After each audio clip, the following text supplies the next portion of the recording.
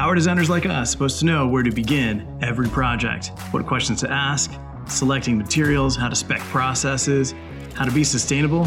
If you're asking these questions, this show's the answer. All right, packaging peeps, I've got a special message from our sponsor, idpdirect.com. If you want a more transparent supply chain and color consistency across your entire retail packaging program, check out idpdirect.com. Not only do they make some of the most beautiful luxury retail packaging around the world, they're factory direct, meaning you speak directly with the factory making your packaging, not a middleman. Check out idpdirect.com and schedule a consultation anywhere in the world near you. idpdirect.com. Hey, thanks so much for joining me. I really appreciate you hopping on. My name is Velio Matos, your host with Packaging Podcast. Now, today we're going to talk about structural development. Structural packaging is the tool that all designers have that very rarely gets used in packaging. We're seeing it a lot more today than we have in the past, but still it's not enough. So as an example that I give is if you were to go to, say, CVS or Walgreens, whatever, go stand in the toothpaste aisle. All of those boxes are essentially the same shape. They're exactly the same shape. The only thing that differentiates them, the graphics. Some are covered in foil, some are just have different processes, embossings, all these crazy graphics that are happening on there to compete. Now, when you're looking down the aisle, the way that the light reflects off the packaging and into your eye really makes it difficult to tell apart what it is that you're looking at other than color. For example, in CVS's and in Walgreens, they've got some higher end toothpastes, and those are the ones that stand out. Right? There's some new whitening toothpaste, a bunch of different stuff that they do to your teeth, but those, for whatever reason, they've singled those out as their premium products, and they've put those in like vertical boxes, or they've got windows cut out of them, or they've got different angles happening on those. When you compare those looking down the aisle to the wall of standard packaging, those stand out,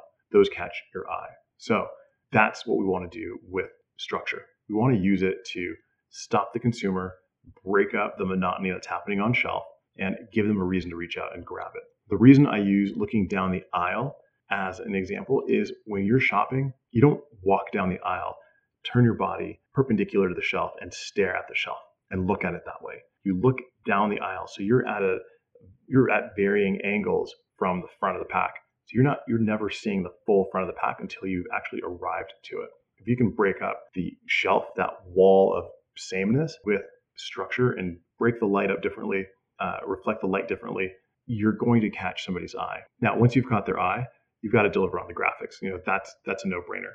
But the first thing that we've got to do is stop them. So structure can do that. And if you're not deploying it, it's something we want to definitely do. The way that I begin on developing packaging structures is obviously once you figure out what the product is, how the product's going to fit in there, what makes sense for the brand. But if, let's say, we've got everything figured out, the process for designing structure for me begins with sketching. I sketch out broad strokes.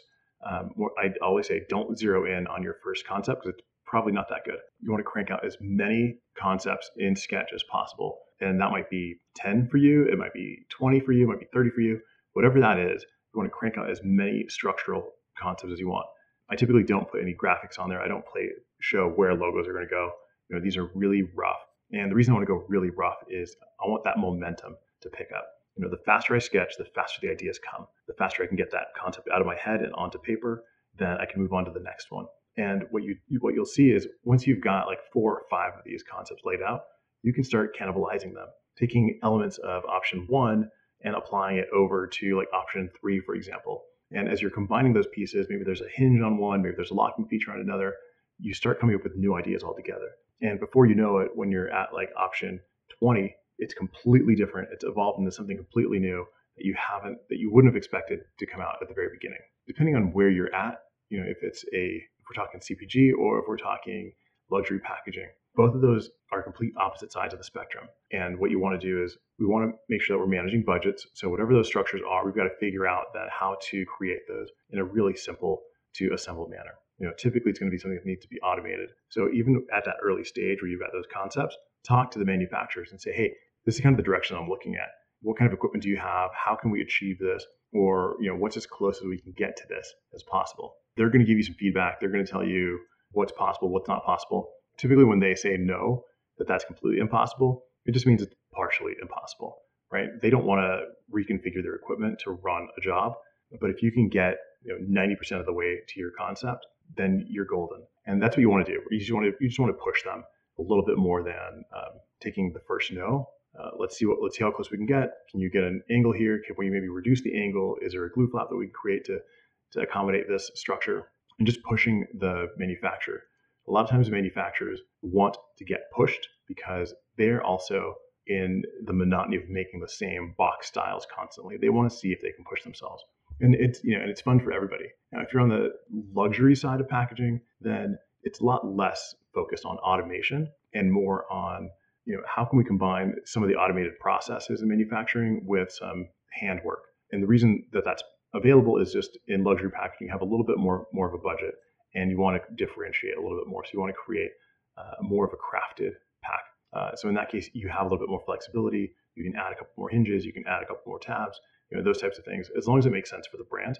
But don't just stop with a standard top box or a standard rigid folding box. You want to create something completely new. That's the way to do it, is push your manufacturer. From a sketch phase and working with the manufacturer, what we typically do is then we'll go into rapid prototype, right? And this is either I'll knock one out by hand where I'm just tearing some paper, gluing it together, getting a general shape and size, before I even get to the point where I bust out some cardstock and cut it with an X-Acto and measure it all out.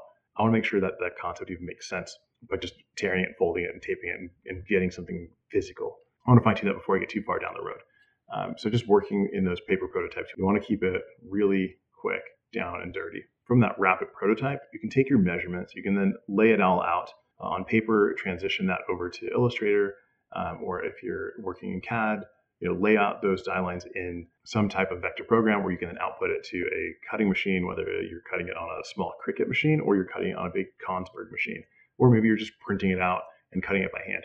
Doesn't matter. All of it works. And that's going to get you to your working model, right? Something that's actually going to function, feel like almost the real thing.